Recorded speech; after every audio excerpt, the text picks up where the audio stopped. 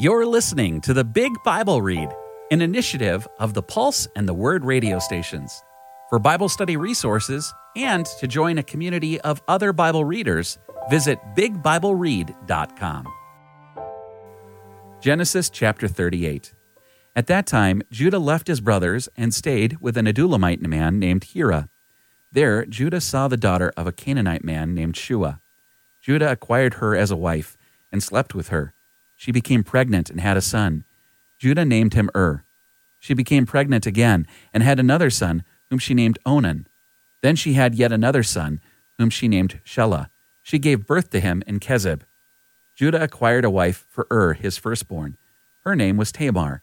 But Judah's firstborn, was evil in the Lord's sight, so the Lord killed him. Then Judah said to Onan, "Sleep with your brother's wife and fulfill the duty of a brother-in-law to her, so that you may raise up a descendant for your brother." But Onan knew that the child would not be considered his, so whenever he slept with his brother's wife, he wasted his emission on the ground, so as not to give his brother a descendant. What he did was evil in the Lord's sight, so the Lord killed him too. Then Judah said to his daughter-in-law Tamar, "Live as a widow in your father's house until Shelah my son grows up." For he thought, "I don't want him to die like his brothers." So Tamar went and lived in her father's house. After some time, Judah's wife, the daughter of Shua, died. After Judah was consoled, he left for Timnah to visit his sheep shearers, along with his friend Hira the Adulamite. Tamar was told, "Look, your father-in-law is going up to Timnah to shear his sheep." So she removed her widow's clothes and covered herself with a veil. She wrapped herself and sat at the entrance to Enaim, which is on the way to Timnah. She did this because she saw that she had not been given to Shelah as a wife, even though he had grown up. When Judah saw her, he thought she was a prostitute because she had covered her face. He turned aside to her along the road and said, "Come, please, I want to sleep with you." He did not realize it was his daughter-in-law. She asked, "What will you give me so that you may sleep with me?" He replied, "I'll send you a young goat from the flock." She asked, "Will you give me a pledge until you send it?" He said, "What pledge should I give you?" She replied, "Your seal, your cord, and the staff that's in your hand." So he gave them to her, then slept with her, and she became pregnant by him. She left immediately, removed her veil, and put on her widow's clothes. Then Judah had his friend Hira the Adulamite take a young goat to get back from the woman the items he had given in pledge. But Hira could not find her. He asked the men who were there, "Where is the cult prostitute who was at Enaim by the road?" But they replied, "There has been no cult prostitute here." So he returned to Judah and said, "I couldn't find her." Moreover, the men of the place said, "There has been no cult prostitute here." Judah said, "Let her keep the things for herself. Otherwise, we will appear to be dishonest. I did indeed send this young goat, but you couldn't find her." After 3 months, Judah was told, "Your daughter-in-law Tamar has turned to prostitution, and as a result, she has become pregnant." Judah said, "Bring her out and let her be burned." While they were bringing her out, she sent word to her father-in-law, "I am pregnant by the man to whom these belong." Then she said, "Identify the one to whom the seal, cord, and staff belong." Judah recognized them and said, "She is more upright than I am, because I wouldn't give her to Shelah my son." He was not physically intimate with her again. When it was time for her to give birth, there were twins in her womb. While she was giving birth, one child put out his hand, and the midwife took a scarlet thread and tied it on his hand, saying, "This one came out first." But then he drew back his hand, and his brother came out before him. She said, "How you have broken out of the womb." So he was named Perez. Afterward, his brother came out, the one who had the scarlet thread on his hand, and he was named Zerah. Chapter 39. Now Joseph had been brought down to Egypt. An Egyptian named Potiphar, an official of Pharaoh, and the captain of the guard, purchased him from the Ishmaelites who had brought him there. The Lord was with Joseph. He was successful and lived in the household of his Egyptian master.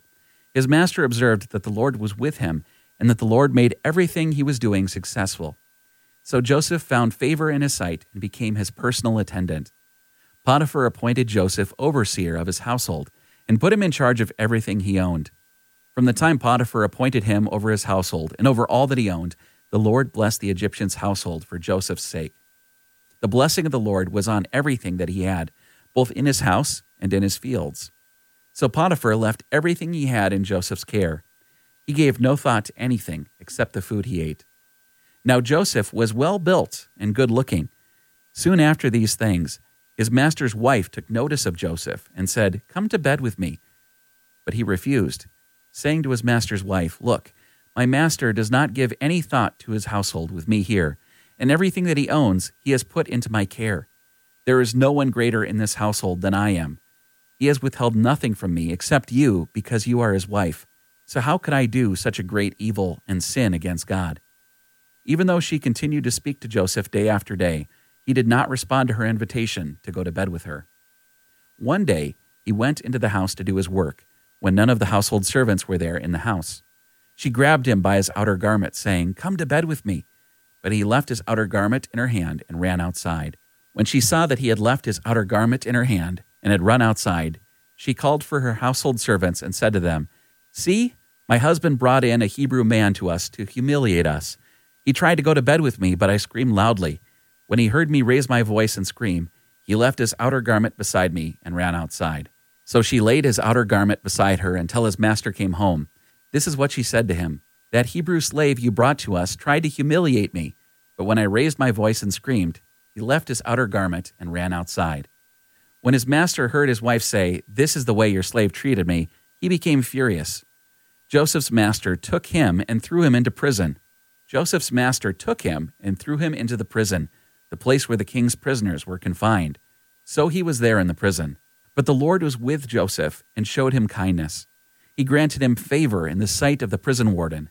The warden put all the prisoners under Joseph's care. He was in charge of whatever they were doing. The warden did not concern himself with anything that was in Joseph's care, because the Lord was with him, and whatever he was doing, the Lord was making successful. Chapter 40. After these things happened, the cupbearer to the king of Egypt and the royal baker offended their master, the king of Egypt. Pharaoh was enraged with his two officials, the cupbearer and the baker, so he imprisoned them in the house of the captain of the guard in the same facility where Joseph was confined. The captain of the guard appointed Joseph to be their attendant, and he served them. They spent some time in custody. Both of them, the cupbearer and the baker of the king of Egypt, who were confined in the prison, had a dream the same night. Each man's dream had its own meaning. When Joseph came to them in the morning, he saw that they were looking depressed. So he asked Pharaoh's officials, who were with him in custody in his master's house, "Why do you look so sad today?" They told him, "We both had dreams, but there is no one to interpret them." Joseph responded, "Don't interpretations belong to God? Tell them to me." So the cupbearer told his dream to Joseph. "In my dream, there was a vine in front of me. On the vine, there were 3 branches. As it budded, its blossoms opened, and its clusters ripened into grapes. Now Pharaoh's cup was in my hand, and I took the grapes, squeezed them into his cup, and put the cup in Pharaoh's hand. This is its meaning," Joseph said to him. "The 3 branches represent 3 days. In 3 more days, Pharaoh will reinstate you and restore you to your office. You will put Pharaoh's cup in his hand, just as you did before when you were cupbearer.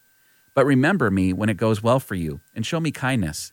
Make mention of me to Pharaoh and bring me out of this prison, for I really was kidnapped from the land of the Hebrews, and I have done nothing wrong here, for which they should put me in a dungeon." When the chief baker saw that the interpretation of the first dream was favorable, he said to Joseph, "I also appeared in my dream, and there were 3 baskets of white bread on my head. In the top basket, there were baked goods of every kind for Pharaoh, but the birds were eating them from the basket that was on my head." Joseph replied, "This is its meaning. The 3 baskets represent 3 days. In 3 more days, Pharaoh will decapitate you and impale you on a pole. Then the birds will eat your flesh from you. On the 3rd day, it was Pharaoh's birthday, so he gave a feast for all his servants. He lifted up the head of the chief cupbearer and the head of the chief baker in the midst of his servants.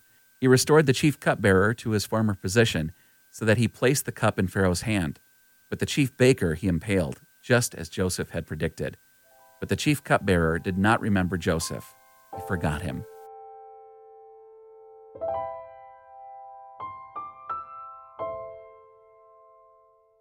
Psalm 16, a prayer of David.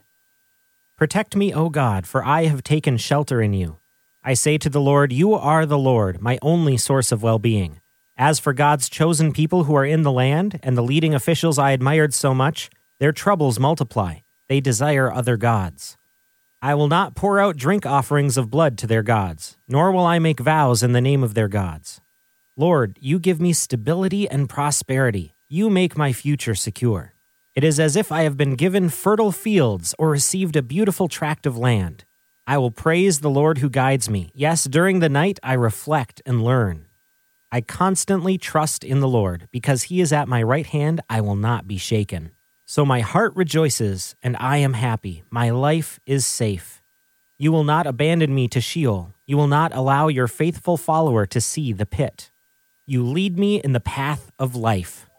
I experience absolute joy in your presence. You always give me sheer delight.